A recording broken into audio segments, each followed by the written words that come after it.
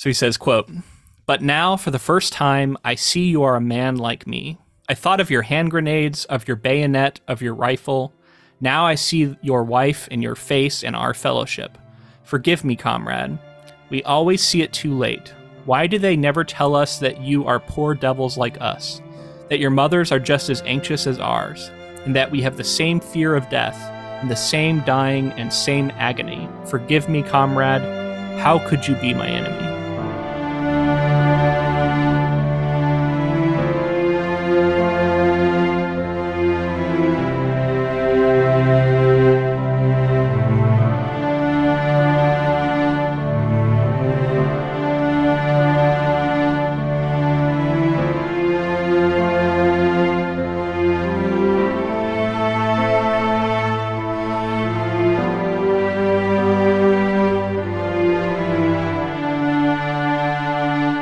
Welcome, friends, to episode 265 of the Ink to Film podcast, where we read the book and then see the movie. I'm writer Luke Elliott. And I'm filmmaker James Bailey. And this week we discuss Erich Maria Remarque's 1928 novel, All Quiet on the Western Front. Oh boy, what a book this is, James. We were just talking about this, we haven't done like a really serious episode in a while, and this material is very serious. So it'll be interesting trying to like shift gears into that. Yeah, I mean, we've covered stuff just as heavy as this in the past. It's been a while, but though, right? It has been a little while. I think we'll find our way into it. Yeah, this book is really somber, and Very. This experience of kind of reevaluating what led to it, what it was like, experiences, boots on the ground kind of stuff, and then ramifications. I don't know when this was written, but like how it may have even predicted and been seeing how some of the soldiers would come back from this kind of stuff. And I mean, I have details on all of that we'll get into when we get into biography and background. Yeah. I guess my main thing I'm walking away with right now is like this overwhelming sense of the tragedy, but also there's some beauty and humanity in the story that was unexpected. This is a book that kind of wags the finger to me at anything that sort of glorifies war and violence. This is that response that is, I think, responsible and I is needed. And I hadn't read it, so it was cool to experience it. And I know it's something that a lot of people read in school. Yeah, I believe I knew a lot of people who read this book in school, but it wasn't one that I had assigned. I was honestly stunned by this book. It was written in 1928, and yet it feels so modern to me in many ways. It's unflinching in its descriptions of the violence on the battlefield that these men went through. And I think it's got some pretty clear aims when you sort of analyze it, in the sense that it is trying to be the anti-war book, in the sense that it's not glorifying, it's not nationalist, it's not talking about how great the Germans were and how great the war effort was, and it's not about acts of heroism. It's about the senseless brutality and violence that war in general, and specifically this war, became sort of known for, and the reality that the men in the trenches face, which I don't think I've ever seen or read something as visceral as this book. It really put you in those trenches and made you understand the absolute horror in a way that I didn't think anyone was doing in the 20s. It made me reevaluate World War I, and it's called The Lost Generation, but the people who fought, that generation that fought. But it made me really reevaluate my thoughts on what it was like. Specifically, the preface of the book says, "This book is neither an accusation nor a confession, and least of all, an adventure, for death is not an adventure to those who stand face to face with it. It will try simply to tell of a generation of men who, even though they may have escaped shells, were destroyed by the war." I mean, this book goes so deep into the psyche and the PTSD that was commonly called shell shock at the time that these men went through, and how affected they were, even those who've survived, how just destroyed their lives often were by their experiences there. It's like no one got out of that unscathed. Yeah. Just how horrific it was. this generation of people who joined into this cause for nationalism reasons, right? And nationalism continues to be something that we see today and in World War II. And Totally. seeing nationalism be the reason why people join up, and seeing these young men realize as they're there that they're not there for patriotism, they're there for different reasons. And then the thing that really clicked for me in reading about this specific war was it's so removed. It's not this like hand-to-hand combat or kind of seeing the combatant that you're fighting that war had been for centuries and millennia. And it's this like removed kind of, and it dehumanizes the enemy in ways, and you're so much more afraid of the technology than you are of the specific enemy. And just the way that these young men would go, and they're like, 18 and below and above, and they don't have the experiences to lean on. And this is what their world becomes, and what their frame of reference on life is. Yeah. There was a really good line, I didn't write it down specifically, but where he was talking about specifically how they were so young that they hadn't lived yet. Like their whole lives had just been like school and then this. And this is becomes their definition of like what life is at such a foundational age. Totally. And some of the older soldiers have families and wives, and they've lived a life, they've had jobs, and they have that as a frame of reference for what life can be like and what they're fighting for. And these guys are just fighting for each other because that's all that they know. They know their family is there, but it's tainted for them because they can't go back and just live that peaceful lifestyle anymore. So this does become, like that quote said, millions of people died, right? And of these millions, some people came back, and those people who came back it would just have been so hard to reintegrate into society that's the case for all war, right? Like all soldiers who come back from war. I found the quote. I think this is the one I was looking at here. We are not youth any longer. We don't want to take the world by storm. We are fleeing. We fly from ourselves, from our life.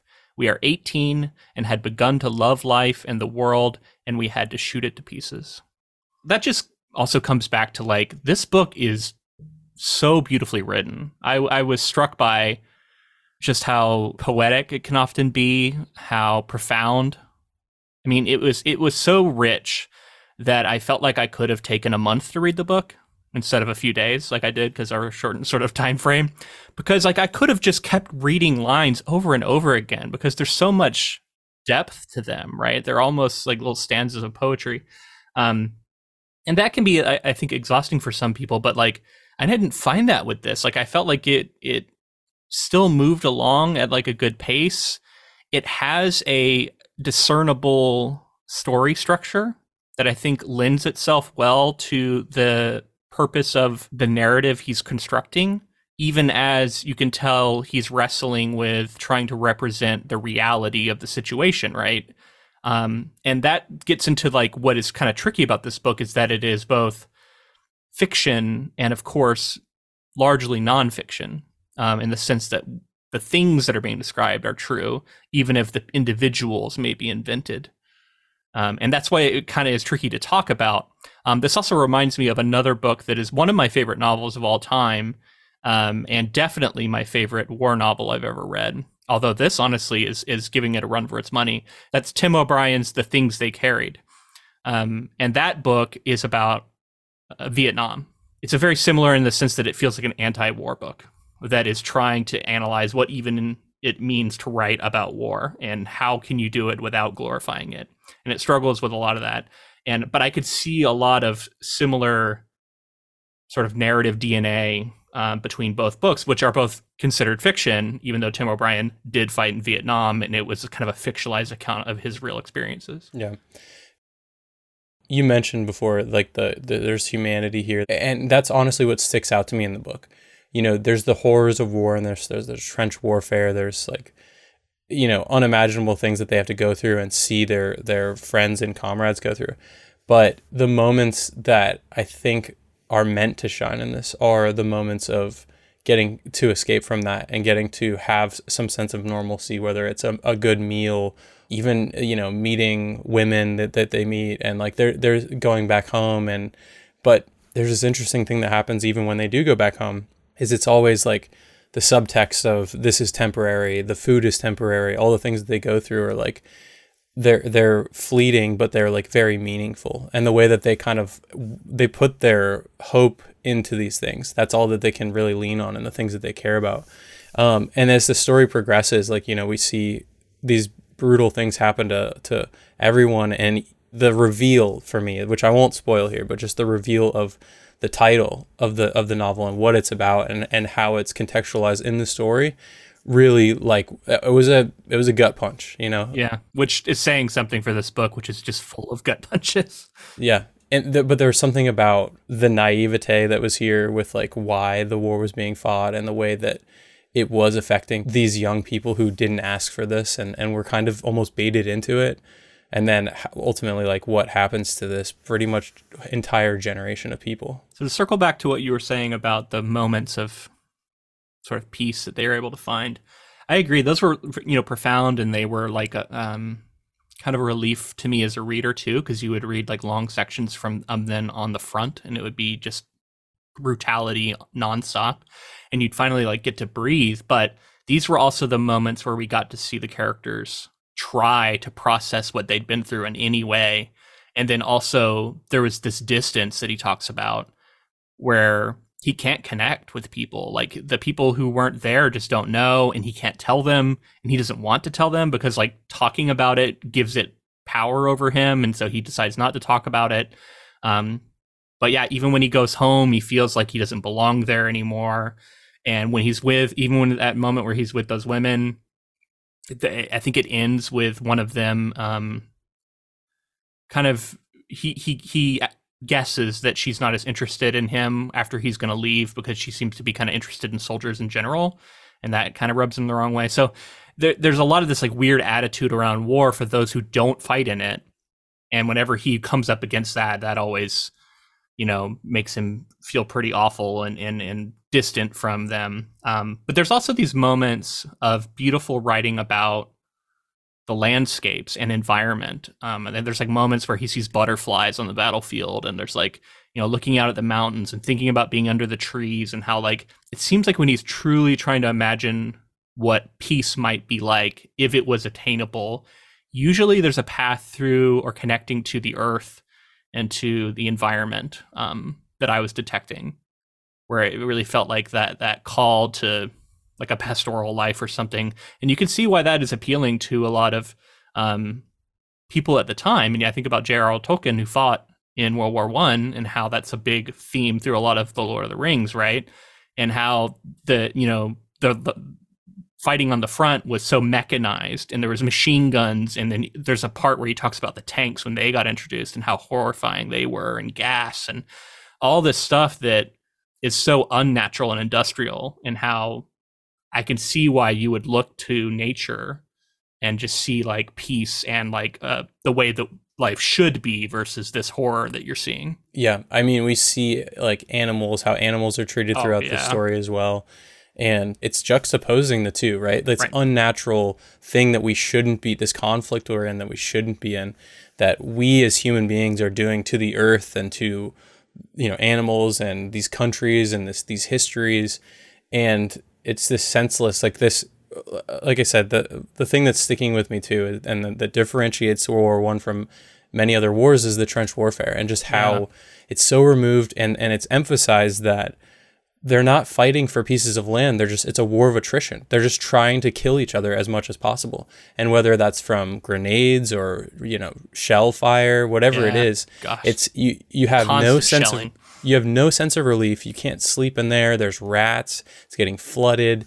They're fighting for other trenches and stuff. And it sounds horrific, and it is horrific. I thought it was really interesting that it seems to me that he made a deliberate choice to not really engage with the tactical side of things. There was no real description of like, this was the objective, and like, this is what we were trying to do, and we won this victory here, and we were able to get this territory. It was just like indiscriminate. The fight was always going on. Sometimes they'd advance, sometimes they'd fall back. It was like, it always seemed disconnected from any purpose. And I'm sure that's all deliberate, because like ultimately it is. Like, it doesn't matter if you advance a little bit and then you get pushed back, other than all the people who die in the process of doing that. But like ultimately it didn't matter, and like he doesn't get into specific battles. It seemed like he was avoiding that. I really feel like this book has a clarity of purpose, and it's really fascinating for me when I was reading about how he would talk about this book and how he kind of considered it and considered himself. And of course, like the reaction to this book was also notable. But yeah, I mean, like, I guess before we get into that, just I recommend this book for people. It is definitely brutal, but like, I think important. I really enjoyed the book in the sense of like, I'm glad I read it. I found it very profound. And again, like I was sort of surprised by how accessible I found it, even though it's, almost 100 years old now.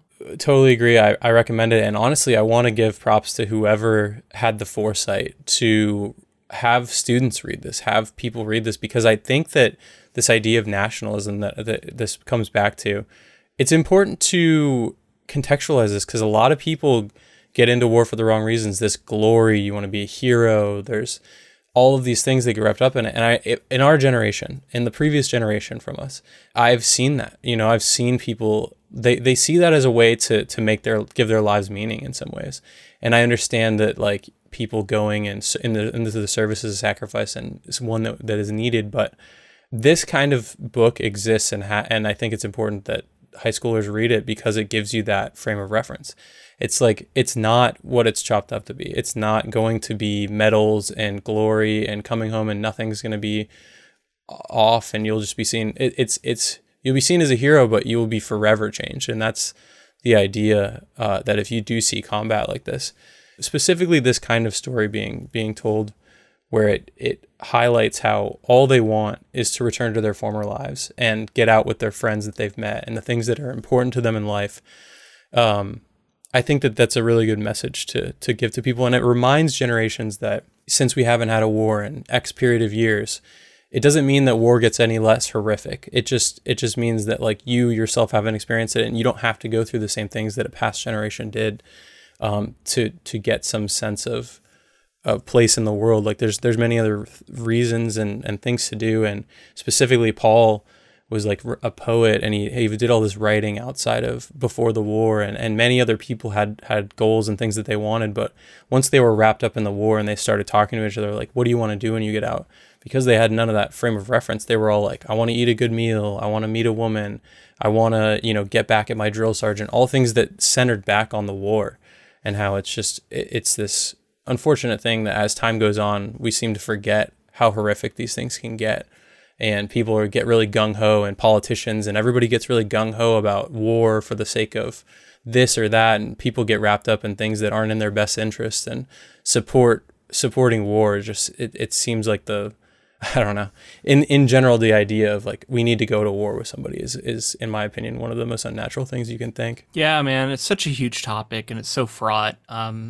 Of course, there are a lot of people who've had their lives enriched by military service, right? Like, and that's a part of their identities, and they wouldn't trade it for anything. And I don't want to, like, disparage that, because of course it's also, like you said, like, it is necessary, and it's a complex world. And I feel like, having a military, especially for a country as large and wealthy as the United States, it makes sense to have a standing military that has a lot of power and has a lot of money put into it. But, there are all kinds of degrees that we can talk about, and we can talk about, what's reasonable and what's unreasonable, and what's fetishizing warfare versus what's treating it with the sort of solemnity and respect that it deserves. And this book does a great job of, I think, showing that when war gets to this level, all out,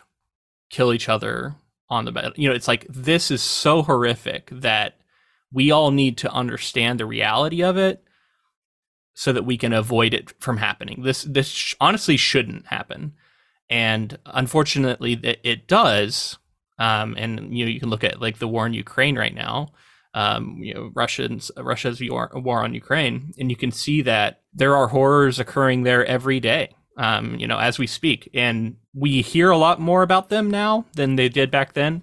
So I think that also just highlights how important this book was for its time, because it was unique in that sense, and that it was trying to highlight things that were hidden from the general public, and they were sold a tale about the war that was all about, you know, the glory of the country and the victories and how all the, you know, soldiers are in great spirits and all that stuff that he sort of makes fun of in the book, or at least like propaganda, calls it propaganda. Exactly. I agree. I think this is a book, and I would throw in the things they carried as books that I think anybody who's considering military service should read. Not necessarily to say that I want to discourage them from doing so, but so they can go in with their eyes open and understand like what can happen. Because I think, you know, it's good to have that perspective, and you know, understand the reality of what you might be asked to do. I also would argue that I almost feel like it should be mandatory reading to be a politician, to, you know what I mean? To understand what you're sending but I guess that gets down to like your level of humanity too, and how much your empathy and how much you care about your fellow man. You know, there's a lot of politicians who wouldn't give a shit if they read this. Yeah, which just that bothers me, and that again, that's unnatural, and it hurts my soul to think that there's people who are like, they would not be willing to admit how little they're willing to send people into situations like this, or how willing they're to send themselves. Like, they would never do this, but they're willing to send others, right? Exactly. But and specifically the reasoning too. I think it, you know, if people contextualize everything and thought like, we're sending these people to deal with this because of oil or you know, other things, it starts to, it's fucking wild. But also, like, I think it shows like, if a country or a person, usually in charge of a country, initiates a war, it's important to look at something like this to like show the gravity of that choice. And again, we can point to the war in Ukraine right now, right? Like Putin's war on Ukraine, and what are those soldiers fighting for? And we've seen footage of Russian soldiers like not wanting to be there anymore, and not wanting to fight in that war. Yeah. But it's this, maybe it's wrapped up in nationalism, maybe it's wrapped up in pressure from powers that be. And of course, like the Ukrainians, I praise them for defending their country. So like, absolutely, it's not like to say like you can't, like they're in a war, but it just wasn't a war they chose. Sure. And I think that is a reality that often happens. And of course, we can look later at World War II, which has very complex morality involved with that, and like, you know, stopping what was going on at the time. So there's a lot of complex reasons to go to war, and it's too much for this podcast to get into. I just think that it's good for people to recognize the reality of what we could be asking our young people to do, because usually it is going to be those 18 to 21 year olds who are on the front lines, dying the most of anybody. And they're sent there by people who are not going to fight in the war. And that's just, you know, that's been the way that wars have been fought going back to here and, you know, honestly, throughout most of time. Yeah. And I do think it's good I'm sure everyone's very aware, because this is something you learn about in school, I hope. But World War I was originally called the Great War, and it was seen as a war to end all wars. And after the atrocities, like there was a generation that was like, understood it, you know, the ones who were involved in it and the ones who directly dealt with it. And then, as I said, time goes by and things change, and we enter another world war. And that just like how that, it feels like this inevitability that humans will be in conflict, and how tragic that can be. And it feels that way sometimes, for sure. It's again nationalism from the German side. Yeah, it comes up again. That's a good, actually a good segue into talking about what went on with this book, the history of it, and Erich Maria Remarque too. So let's talk about the author first, and then we'll get into the publication history. But Erich Maria Remarque was born Erich Paul Remarque on June 22nd of 1898. He was a German-born novelist. His landmark novel, All Quiet on the Western Front, based on his experience in the Imperial German Army during World War I, was an international bestseller, which created a new literary genre and was adapted into film several times. So in his early life, he was raised in a working-class Roman Catholic family. I think he was the third of 4 children. Went to school in Germany and was later conscripted into the Imperial German Army at the age of 18. June 12th of 1917, he was transferred to the Western Front, 2nd Company, Reserves Field Depot of the 2nd Guards Reserves Division. On June 26th of 1917, he was posted to the 15th Reserve Infantry 2nd Company, Engineer Platoon, and he fought in the trenches between Turnhout and Hothost. I probably mispronouncing those. July 31st, 1917, he was wounded by a shell shrapnel in his left leg, right arm, and neck. And after being medically evacuated from the field, was repatriated to an army hospital in Germany, where he recovered from his wounds. In October of 1918, he was recalled to military service, but the war's armistice a month later put an end to his military career. So, got wounded on the front lines, went to a hospital where he recovered for many long months, and then I read that he served as an orderly in the hospital and helping out other soldiers. And this is when he said he began conceiving of this novel. It wouldn't be until about 10 years later that he would actually write it, but he started conceiving this novel about wanting to write a novel about his experience in the war.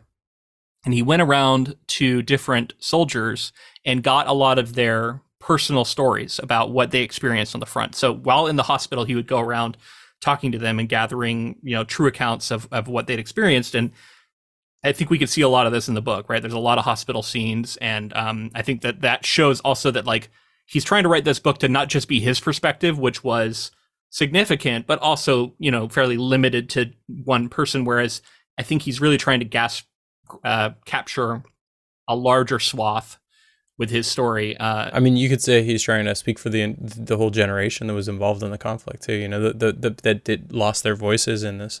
Totally. This does bring up another great point, is that I love that this book, and completely unexpected, it's not just the front. I kind of expected it to just be the battlefield, but we get to see the home life of a German returning home. We get to see the hospitalizations, and we get to see a lot of different, like, the training, like, sort of background at times. So getting to see, like, all aspects of this war and the way it all built up, I thought was a really cool way to flesh it out and make it all feel like we understood the conflict from many different angles, rather than just what it's like to be in trench warfare. Yeah.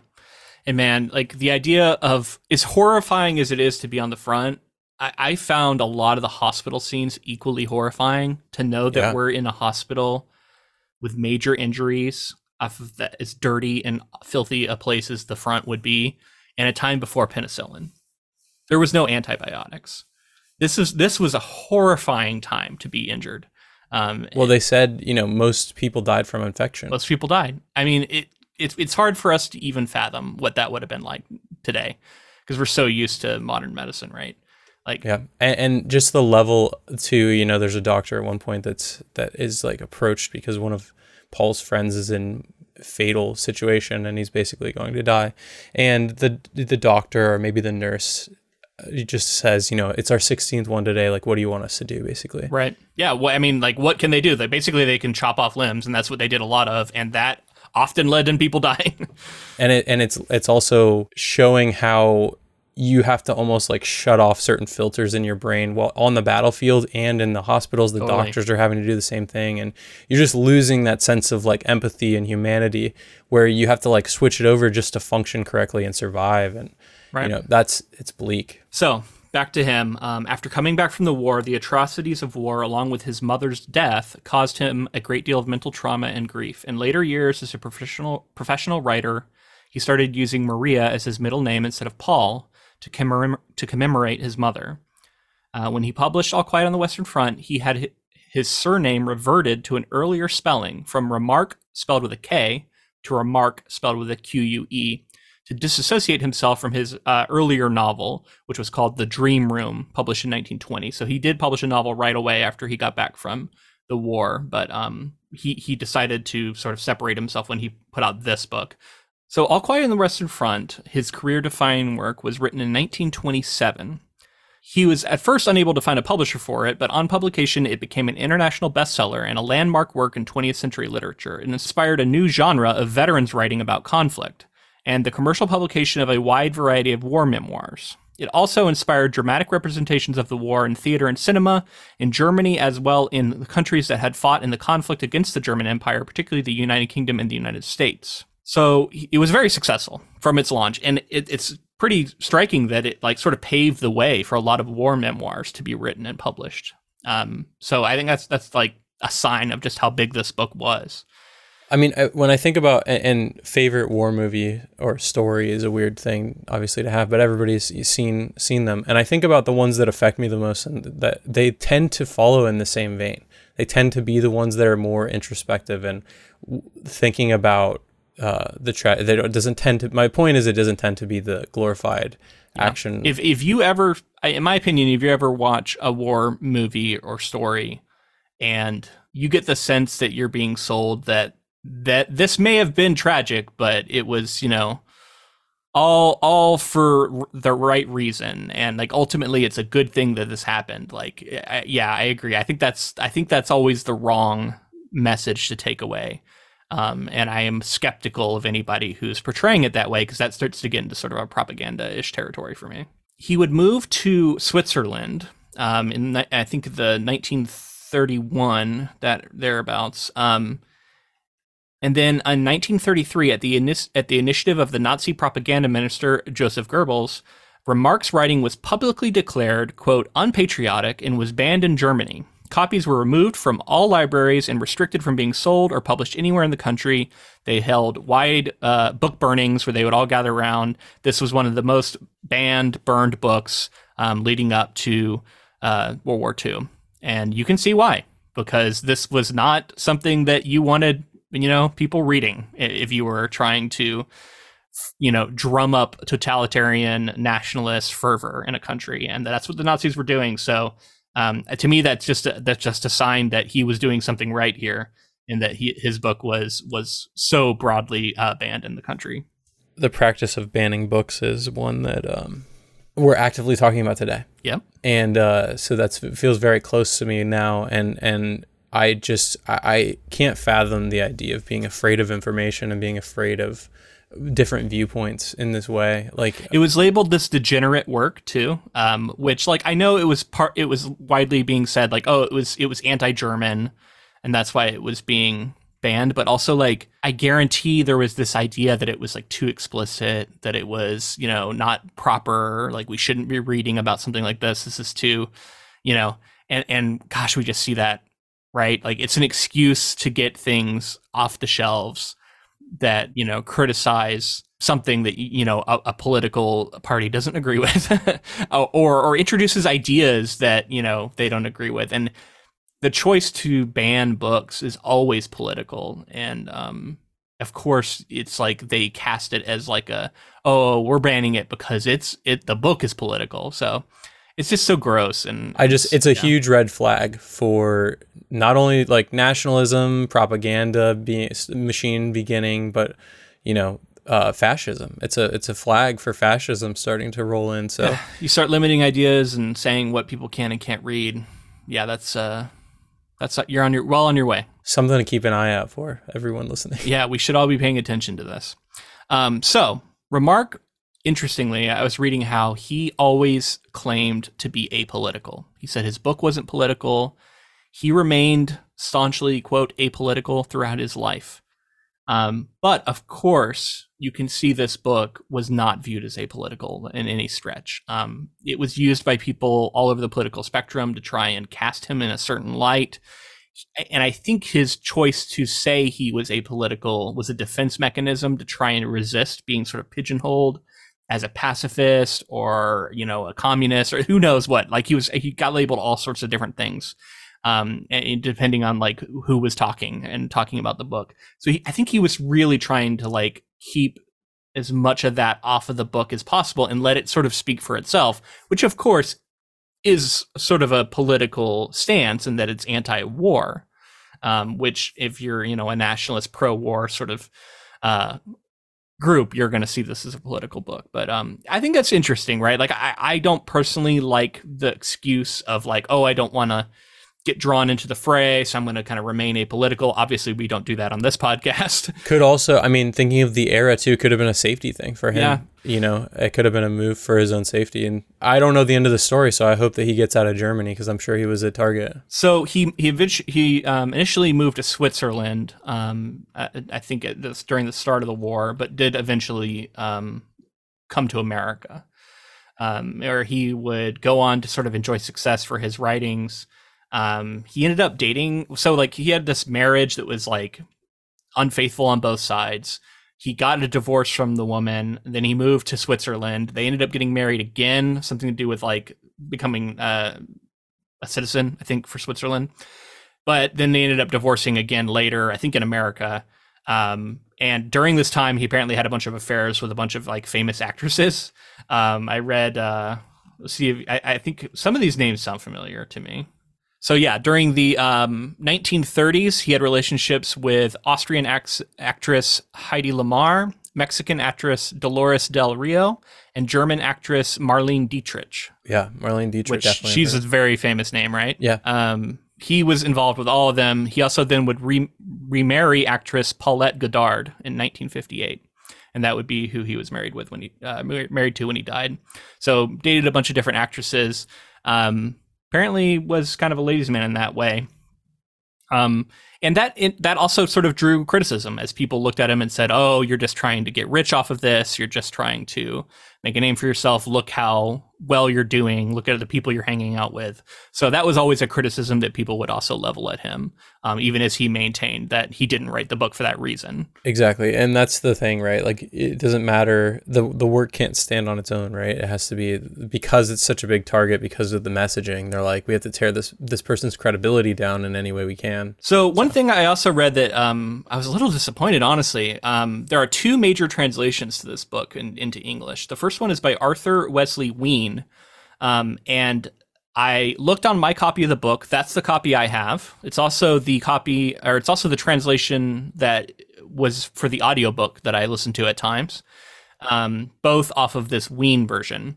So apparently this original version, which was, I think, the 1930s version as it was getting translated into English, has been the one that has stood the test of time, and clearly is the one that I still encountered. So in 1993, there was a translation done by Brian Murdoch, and it was supposed to be more faithful to the original German.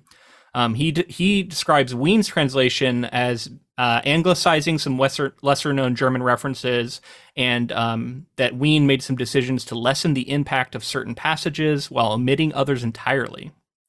So Murdoch's translation is considered more accurate to the original text and completely unexpurgated. Looking at my copy here, it looks like I read the Murdoch version. So what? I'm jealous, man. I wonder, I'm curious, like, what parts were different. Yeah, I don't know. I didn't see that in my research, but I'm kind of bummed now, right? Like, I thought it was very good, and I was sort of impressed with the translation. So I didn't have complaints about it, but when I read that stuff may have been omitted or changed to lessen the impact, I don't like that. Like that bothers me. So that's a bummer. Well, at least we know now that we can recommend, right, the more true version. If you can find the Murdoch version, I guess that's the way to go. Although I will say the Ween version I thought was very good. I thought it was still very good. So interestingly, there was this 1930 adaptation that got made. In 1930, screenings of the Academy Award-winning film that was based on the book were met with Nazi-organized protests and mob attacks on both movie theaters and audience members. I have heard about this, yeah. The reputation that I was aware of wasn't about the book necessarily, because I hadn't read it in school or anything like that, but I had heard when that film was coming out, and the fact that it won an Academy Award, it was very widely acclaimed, so we'll definitely have to cover that at some point as well. Yeah. That is, to me, sounds ripe for a bonus episode. To honestly go back and watch that original. I want to see what the Nazis were protesting, man. It sounds like good stuff to me. Sounds like it's worth watching. Okay, so yeah, I mean, unsurprisingly, a lot of my other notes are just about how much the Nazis hated this book and tried to get it, stricken from all record and public consciousness. Was there specifics about, like, It was one of the first books that they held public burnings of. It was, the movie itself was banned, and, again, like, mobs and riots and beatings and all kinds of stuff in an attempt to suppress it. And you know what that tends to do also, right? When people push this hard, is that more readers come to this kind of material. Yeah, I think so, up to a certain point, right?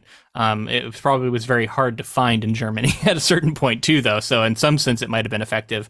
But there was other objections to his portrayal of the German soldiers and of specifically the doctors, because it was said that he described them as being inattentive, uncaring, or absent from frontline action, and how this was sort of they saw it as perpetuating the stereotype of like the uncaring, cold German doctor.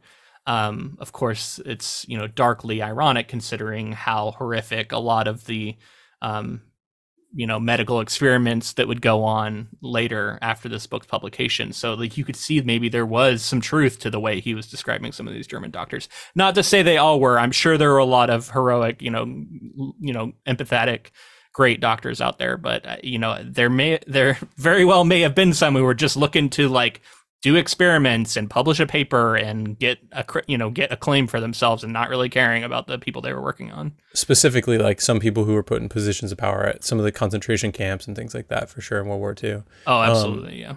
There was a line that basically was saying that some of the German soldiers were like kind of worried that there was some experimentation going on and that kind of thing. Like there was this I forget which character was saying it, but that was kind of their fear. They were like, oh man, there's so much death and screaming and everything around them that they kind of built up this horror entity of like a doctor who's experimenting on all these soldiers, and in that way kind of prophetic, because there eventually would be German doctors that were doing that kind of stuff. Totally, man. But let's get into the plot summary. That way we can talk about specifics in the book here. The book centers on Paul Boehmer, a German soldier on the Western Front during World War I. At the start of the book, Paul lives with his parents and sister in a charming German village. He attends school where the patriotic speeches of his teacher, Kantorek, lead the whole class to volunteer for the Imperial German Army shortly after the start of the Great War. Boehmer arrives at the Western Front with his friends and schoolmates, Lear, Mueller, Kropp, Kemmerich, and a number of other characters. There they meet Stanislaus Kaczynski, an older soldier named Kat, who becomes Paul's mentor. While fighting at the front, Boehmer and his comrades engage in frequent battles and endure the treacherous and filthy conditions of trench warfare. The battles fought here have no names and seem to have little overall significance, except for the impending possibility of injury or death. Only meager pieces of land are gained, which are often lost again later. Remarque often refers to the living soldiers as old and dead, emotionally drained and shaken. This book is so modern in the sense that it is like looking at mental health. Like mental health is like front and center, as much as physical health and the physical trauma they go through. So much of this book is like centered on the horrific trauma that these men mentally faced. And so it starts off the book with this, like, he's going to school and he hears this like nationalist propaganda from his teacher, sort of convinces them all to join up, and they immediately, like, they get like 6 months of training, and then he talks about how they have this, like, I think his name's like Hemrick, this awful drill instructor who is like abusive, and they end up like actually beating him and like getting some retribution on him. But their whole life becomes about like trying to survive under this guy who is, abusing power.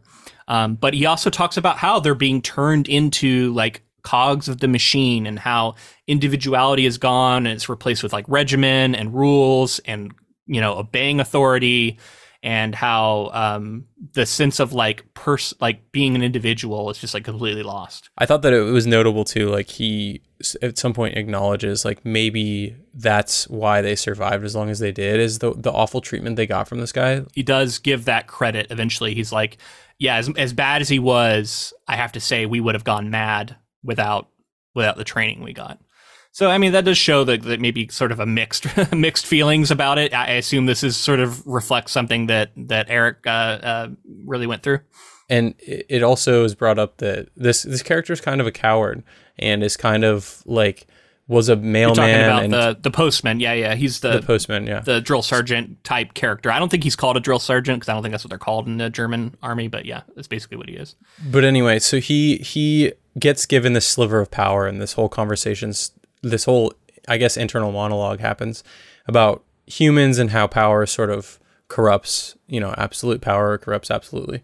That is being shown like, okay, this character is given a little bit of power, abuses it, and then somehow helps these, by sheer luck, I guess, helps these people. I guess I was trying to land on where the author was with this character. Obviously, conflicted, both good and bad. Well, because we see what happens with him later. Later, he ends up joining the front, and they all kind of hate him, but he kind of redeems himself. But then he doesn't again. He's cowering in the hole or whatever when all the other soldiers. But I who are mean, younger everybody are does, fighting. honestly. Like the Yeah. idea of like being brave on the front is like kind of laughable. They even say like, you know, it happens to everybody.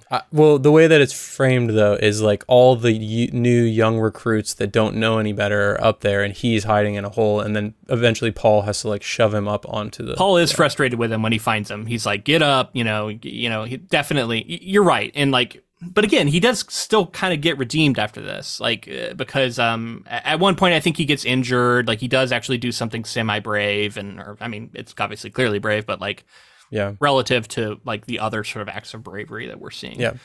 And I think it comes back down to like there's no good and evil out here. It's like it's about like being humans, and like everyone does what they do, but ultimately we're all humans, and everybody deserves a certain level of dignity at the end of the day. So speaking of that, like the first real example we get of some of the horrors of war is through this their friend who gets his leg amputated, and he's in the hospital, and they're all going to visit him, and Mueller, I think it is, immediately starts eyeing his boots, and he's like, you know, when he dies, I want to get those boots. But it's like it's not in like a cold way. It's like they're just gonna like give those to somebody else. Why shouldn't they go to, you know, us as friends? I need them. It is cold. That's the point, though. It's not. It's not. But it's like it is at the same time. Yeah. It's because it's like this removed thing that they've had to cope in these ways, right? Like they have to change their mind to start thinking like this. Of course, he's sad that his friend's gonna die, but ultimately, if his friend could leave something behind that would help him, he thinks that would be for the best.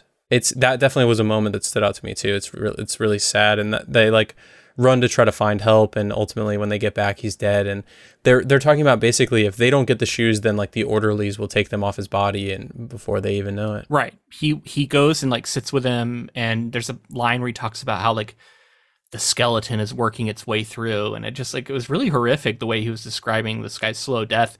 And the whole time he's telling him like, you know, oh, you're gonna go to this other place where you're gonna be able to like see the forest and breathe fresh air, and you're gonna recover, it's gonna be okay. He's like lying to him basically, even though he can see that he's clearly dying. And so like, yeah, we immediately are just met with this tragedy, and I think there's a line where he even says like everybody in the world should be made to like walk by this guy's bed and see this 19-year-old boy who's dying and doesn't want to be dying, because that's how horrific it is to him. And yeah, it's really powerful. And we end up, the other big part of this is Himmelstoss, I guess is his name. That was the drill sergeant. They end up like beating this guy. They like wrap him in a blanket and like beat him, punch him, put a cushion on top of him. And they kind of get the better of him, and then they leave him, and it's like the sort of way they kind of conquer him. They go to the front, and then they are just hit with like, this is our first time we get dropped into it. And man, this book is written in present tense, and I think it is to great effect, because especially when we got to the front, it felt so immediate. And it really transported me there. Just so many just horrific, gruesome details. Well, this is the graveyard too, right? Yeah. Should we talk about that? So that was another thing that really struck me, is like he describes it as like they're using the coffins and dead bodies of people in this graveyard to like cover themselves. And the way that these people, I think there was like soldiers' bodies that they were using as well, and Paul found himself thinking so there's about, a graveyard of other dead soldiers getting like unearthed by the shelling. And Paul was thinking of himself as like this soldier is saving his life from beyond the grave. And I thought that was something. There's something really powerful to that too. And what you as a soldier in the trenches and in this graveyard scenario have to basically like upheave someone's grave and do something that's like it's hallowed ground, and you're having to do that and put a dead body on you just to survive, and anything for survival, right? It's just horror after horror after horror, honestly. And like, I could go back and like reread these passages and really try and like let it sink in, but like it just kind of washed over me at a certain point. And like, you know, you got these disemboweled horses, you got, you know, the gas, and like how horrifying that is when that kind of comes in and they have to put on the mask. And they talk about how like some guys just take their masks off too early because they see people walking above ground with their masks off, and they think, oh, I can take it off, but they don't realize that like the gas settles into the holes, so they take it off and get like a lethal dose. just how horrific that is. Like people dying, like there's like they hear people just dying out in no man's land and they can't do anything about it. Um, Man, it's just again just horror after horror, and this is just our first sort of introduction to it. It describes the gas as like a big soft jellyfish that floats into the shell hole and lulls there obscenely. So it's just like I thought it was beautifully written in a horrific way, and it's really striking. Yeah. So there's these talks about the recruits who start showing up and how they lose their minds. They're not used to anything, and they have to look to them, and they have this like relative knowledge just because they've been on the front for like a certain amount of time, and they're able to convey their knowledge onto them, like what certain shells sound like when you can tell what kind of gas it is and how dangerous it is, like and he talks about how like some recruits are just like so brave, they charge over the front, they immediately die. He's like they die like 10-1 of like at a rate of like 10-1 to other veterans who are there. And this is the first time that he's sort of starting to already address like how these younger soldiers are coming on. They're trained for less time, they're younger, they're less experienced, and then they, like you said, they die at like 10-1 rates, and how like the seasoned of them are starting to wane. And like when that happens, you're just throwing men into a problem, and like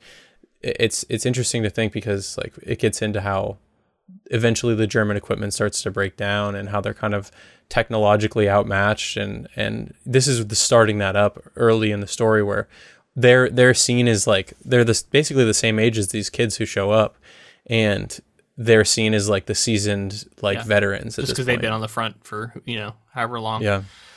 Man, it's amazing, right? There's lines about how, he says like if your own father came over, you would not hesitate to fling a bomb at him. He talks about how like they become animals and they're just fighting, and he says we destroy and kill to save ourselves and be revenged. So they're fighting to like avenge like their compatriot who just died, but like that's it. Like they're not there on some grand reason. It's just like, oh, my friend just got killed, so now I'm gonna attack. And so it becomes like this animalistic just brutal violence. And then at one point after it's over, he's like, gradually we became something like men again. And like how there's this like coming down off of it and reverting and realizing like, oh, we are actually people, we're not animals. And this gets into like, so the war element of the story is, we've heard horrors like this before. These are very specific and like hyper real, and it sounds like they're stories from real accounts. But we also get the other side of the coin, like I mentioned earlier, is that we get to see the brotherhood of these people together and what they mean to each other as a family. And some of these scenes, one that comes up is this goose. They go, oh yeah. First of all, so after they beat this drill instructor, the one who was kind of behind it, he had like a bedwetting problem, and he would put one of Paul's friends. Right. And there was another person that also was wetting the bed. And so this drill instructor thought that he could break their habit by putting them on bunk beds, one on top of the other, and swapping each night. And so they were constantly like, peeing on each other. So they get this guy back. What a interesting, like almost like childlike thing, right, to have happening. I wonder if that specific detail was chosen for that reason. It makes them seem like little boys. I mean, they are, right? Yeah. It's like, yeah, it definitely feels that way. So this instructor who forced that on this character, they beat the drill instructor, and then he gets put in like 2-day prison or 2-day jail for it, and which is basically like a chicken coop. And then at the same time, Paul and Kat go and steal geese in order to like cook them and have themselves a nice meal.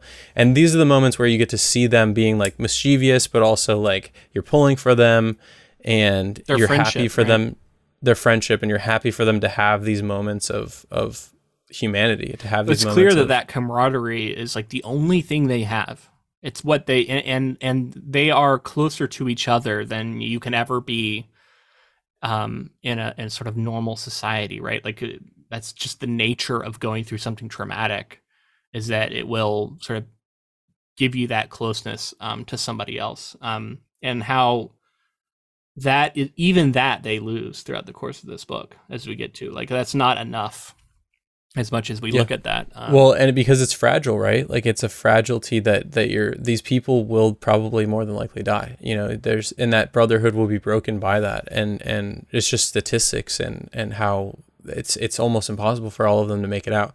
So with this meal that they have, I was noticing the commentary being made here is like, these are the things that when you boil it down to our base instincts is like survival, right? And like the base joys are like this home cooked meal that they don't get from their rations, and the way that like they kind of live for this. And throughout the story, we continue to see that being important to them is like the comforts of home. They're looking for more in life than just the necessity. You know, they're looking for the finer things. They're looking for things to enjoy in life. Right. Yeah.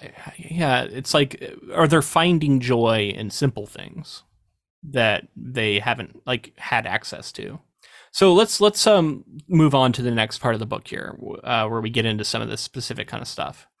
So Paul visits home, and the contrast with civilian life highlights the cost of the war on his psyche. The town has not changed since he went off to war, but he has. He finds that he, quote, does not belong here anymore. It is a foreign world. He feels disconnected from most of the townspeople. His father asks him, quote, stupid and distressing questions about his war experiences, not understanding that a man cannot talk of such things. An old schoolmaster lectures him about strategy and advancing to Paris, while insisting that Paul and his friends know only their, quote, own little sector of the war, but nothing of the bigger picture. Indeed, the only person he remains connected to is his dying mother, with whom he shares a tender yet restrained relationship. The night before he is to return from leave, he stays up with her, exchanging small expressions of love and concern for each other. Paul is eventually glad to return and reunite with his comrades. So yeah, this whole leave part is a really interesting one, and it was maddening to have him being lectured by that schoolmaster about how like, oh, you don't understand the war, like you don't understand the bigger picture, and you just want to like throttle the guy. I think this is the guy who basically convinced them all to join up too. It was. Yeah, it was. So, and that's obviously making a commentary of a certain type of person too. Like there's tons of people. This was very controversial, by the way. A lot of people saw this as an attack on like the older generation, and they didn't like that. Yeah, I mean, it's difficult when you convince somebody to do something like this that will like fundamentally change their life, and how, you know, you open yourself up to criticism from the person who goes through it, right? And saying like, you're telling me to do something that you yourself haven't done. Well, and his dad like wanting to know if he's ever been in hand-to-hand combat, which is, you know, a horrifying thing to ask somebody. And I think we have more awareness of this now because of art like this and other films and things that have like kind of reminded us of you know, how horrifying this can be. But I love that also sort of foreshadows something that's going to come later in the book, which we'll get to at the end here. But I mean, this is tragic because like all he wants to do when he's out there on the front is be home, and he yearns for home, and then he comes home and then he's like, I want to be where I belong, which he realizes where he belongs because he yearns to get back to his friends, and he yearns to get back to the front. I should have never come on leave is what he says. And it's tragic to hear that because, you know, of course it's like, no, that isn't true, man. But you can see why he feels that way when he's surrounded by people like this. And then also just the distance he feels. And like the only people who understand what he's been through are the people who are fighting right now. And who he's like, I want to get back to them because they're going through it. And, you know, that camaraderie and that empathy he feels for his, you know, compatriots on the front lines. It's powerful. I also think it's interesting to note like him and his mother, obviously people have close connections with their mother usually, and they're both facing something that could possibly lead to their deaths. So for him to, you know, them to be having these moments, I think his mother can almost kind of understand because she's facing a possible death as well. So in that way, like not only is she his mother, but he is able to kind of, you know, he's able to like say like, you know, we're both going to make it through this. And that's like, hopefully that's the hope that they have, is that like both of them can confront these conflicts that they're going through. Yeah, man. It's powerful for him to sort of also get a moment to try and contextualize what he's been through and to reckon with it in some way. And he sort of realizes that he can't. And one of the lines I wrote down was about that. And he says, terror can be endured so long as a man simply ducks, but it kills if a man thinks about it. And that's the way he's recognizing how, like, now that he's had time to think about it, he can't just react as he does on the battlefield, where he's just ducking, he's just surviving. When he has a moment to think about it, that's when it gets real, and it gets really horrifying. And it brings up the other side, right? This idea of PTSD and how he is grappling with... For 1928, man, that's just so ahead of its time. Yeah, and he's grappling with the fact that he can't think about the things that he's doing. And he's like, oh, I need to shut myself off from this stuff in order to survive and keep going. It'll kill him if he thinks about it. But and that's one of the tragic things about PTSD, right? And one of the ways to heal through it is to, like, be able to discuss it, but how it can be dangerous, and how, like, you really probably should talk to a professional, because that is a really fraught conversation, and it's can be very scary, and it can bring up things and sort of re-traumatize depending on how it's handled. And it's such a huge issue with war veterans, which, it's truly heartbreaking. All right, let's get to the last section here. So soon after returning to the front, he volunteers to go on a patrol and kills a man in hand-to-hand combat for the first time. He watches the man die slowly in agony for hours. He is remorseful and devastated, asking for forgiveness from the man's corpse. He later confesses to Kat and Albert, who try to comfort him and reassure him that it is only part of the war. Afterward, they are sent on what Paul calls a, quote, good job. They must guard a supply depot in a village that was evacuated due to being shelled too heavily. During this time, the men are able to adequately feed themselves, unlike the near starvation conditions in the German trenches. In addition, the men enjoy themselves while living off the spoils from the village and the officers' luxuries from the supply depot, such as fine cigars. While evacuating the village, enemy civilians, Paul and Albert are taken by surprise by artillery fired at a civilian convoy and are wounded by a shell.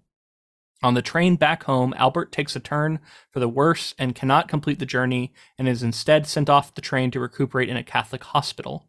By a combination of bartering and manipulation, Paul manages to stay together with Albert. Albert eventually has his leg amputated, while Paul is deemed fit for service and returned to the front. By now, the war is nearing its end, and the German army is retreating. In despair, Paul watches as his friends fall one by one. Kat's death is the last straw that finally causes Paul to lose his will to live. In the final chapter, he comments that peace is coming soon, but he does not see the future as bright and shining with hope. Paul feels that he has no aims left in life, and that their generation will be different and misunderstood. In October 1918, Paul is finally killed on a remarkably peaceful day. The situation report from the front line states a simple phrase, all quiet on the Western Front. Paul's corpse displays a calm expression on its face, as, quote, as though almost glad the end had come. Big subversion here in having the main character die. That is very unusual. I mean, it sort of casts this as a tragedy in this a Shakespearean sense. So of course, this kind of thing has been done before, but I think it's kind of unexpected, especially because if you're reading a first-person account of a war, it seems like that person survived, right? But Paul does not survive this book, and I did not necessarily see that coming. No, I mean, it definitely felt to me that he was going to be the only to survive and the only to continue on. But if we're going to talk about the end and then kind of work our way back, the way that it shifts perspective was one of the biggest things that shook me here at the end. Is it feels like the beginning of this chapter is like saying, he's grappling with this. He's again looking at sort of pastoral nature. It's this great day. He's realizing the war is coming to an end, which again, that's the tragedy of it, is knowing that everyone was so close to survival. Yeah, it's like a month before the armistice or something is when he dies. But like all of his friends as well, like Kat is this character he's come to love, and he sees him as a mentor, and he's the last to go, and it's heartbreaking. They all die, and it's kind of like in summary. He's like, and then he died on this day, and then this other guy died, and it's like all the characters just die almost off page. Yeah, and it makes their deaths even more tragic in a sense, or just like meaningless. Yeah, well, and I think that's the point, right? Is that like it feels that way when everyone they survive so much, and then they just die. Especially Paul, right? Paul's death is on a all quiet on the Western Front kind of day. It's a very calm day. Nothing else is going on, and it goes to show the context. Like we kind of switch into this military, like reporting paragraph at the end where everything's been from his perspective, and then it shifts perspective and it shows like the removed nature of how the army views these soldiers, of like, we had 15 soldiers die or whatever, overall all quiet here on the Western Front. Yeah, like it wasn't a big deal. Yeah. It was basically nothing. And that perspective shift of it being like a third person view on Paul's death. That's become like a phrase now, by the way, much like we've talked about in other coverage. That's like a common phrase now to mean sort of a misleading statement about something being quiet when it's really maybe not, or there's really like a sinister undertone. It's like an eerie sort of calm before the storm kind of thing, possibly, but unknown, not very sure. Yeah. So let's move back though because one of my favorite parts of the story is where they get to live this like, They live this life of luxury at this, and they're getting to make all this food, and they get this in this depot. And there's this scene where Paul stays behind and like cooks his pancakes as shells are falling around him. Yeah. And this idea of like these comforts that they've come to enjoy are worth dying for, and how it was almost comedic the way that everyone's running and he's like, I got to finish my pancakes. Yeah. And he runs with the plate and he doesn't drop a single pancake, and he gets back into the bunker in time.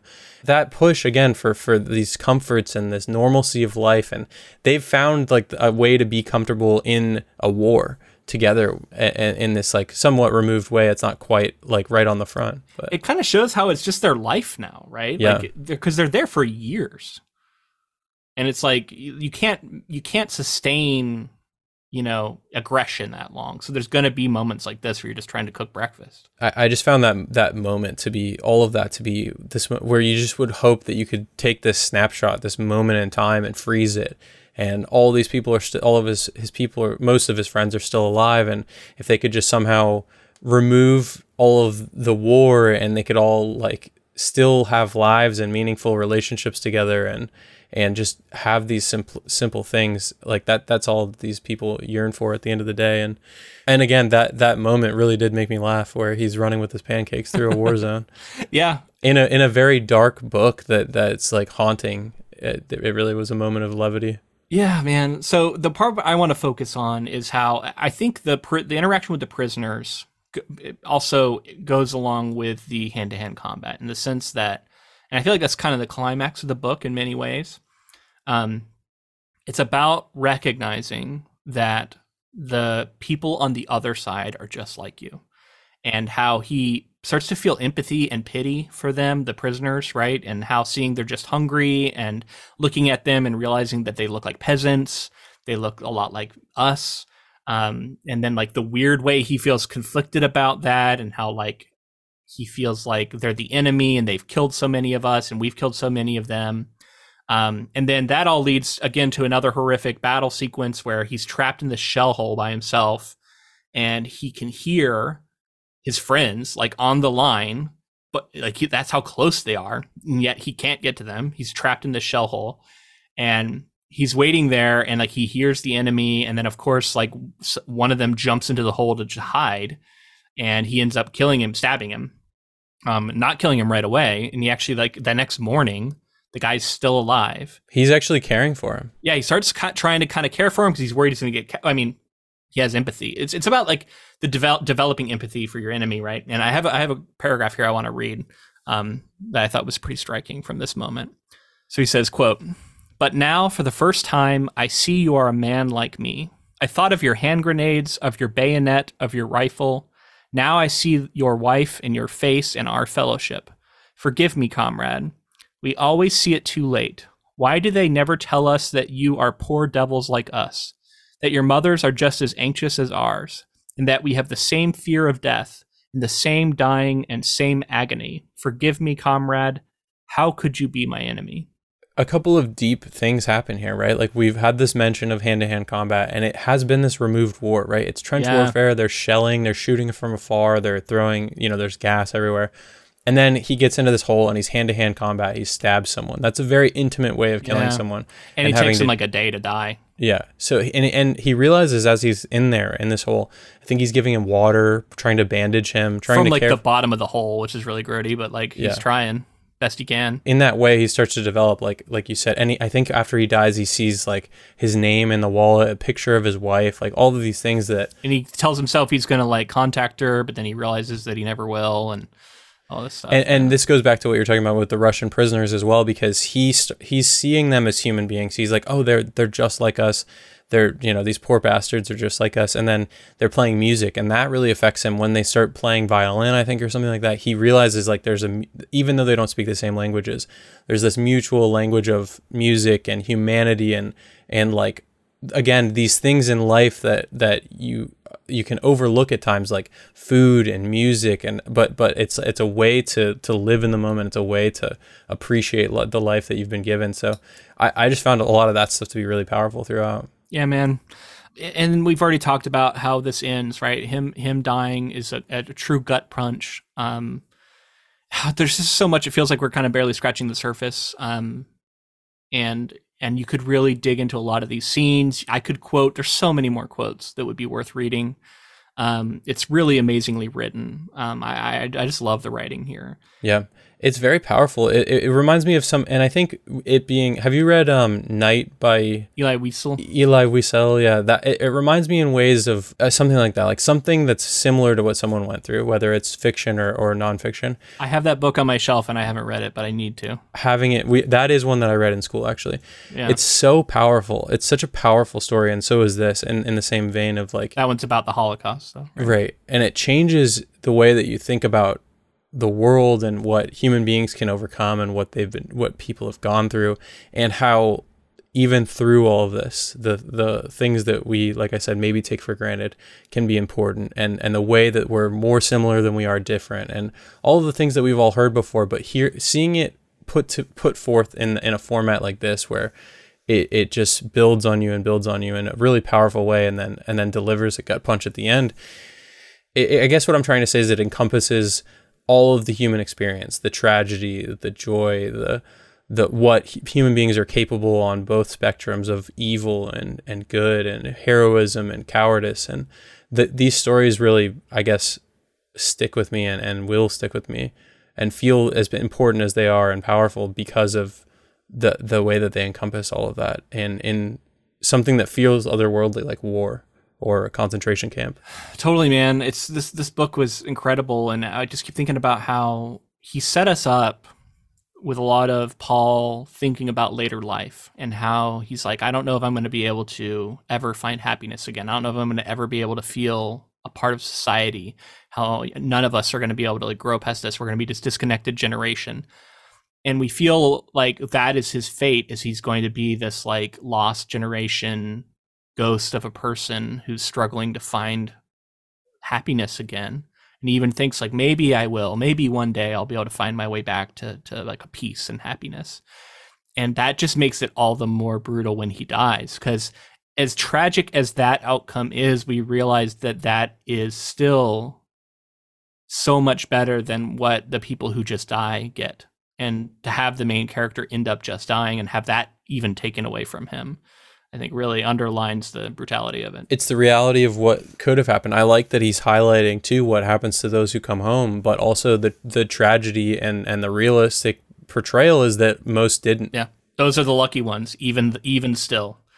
Yeah, man. I'm so interested to see what a modern adaptation of this does, because obviously there was this really historically important adaptation made in the 30s. And, you know, a different time in filmmaking, obviously. And why did, you know, a filmmaker feel like this is an important story to do today? I'm curious to see that. German filmmaker, by the way. Good. You know, and I hope that they are able to keep the message of this book intact.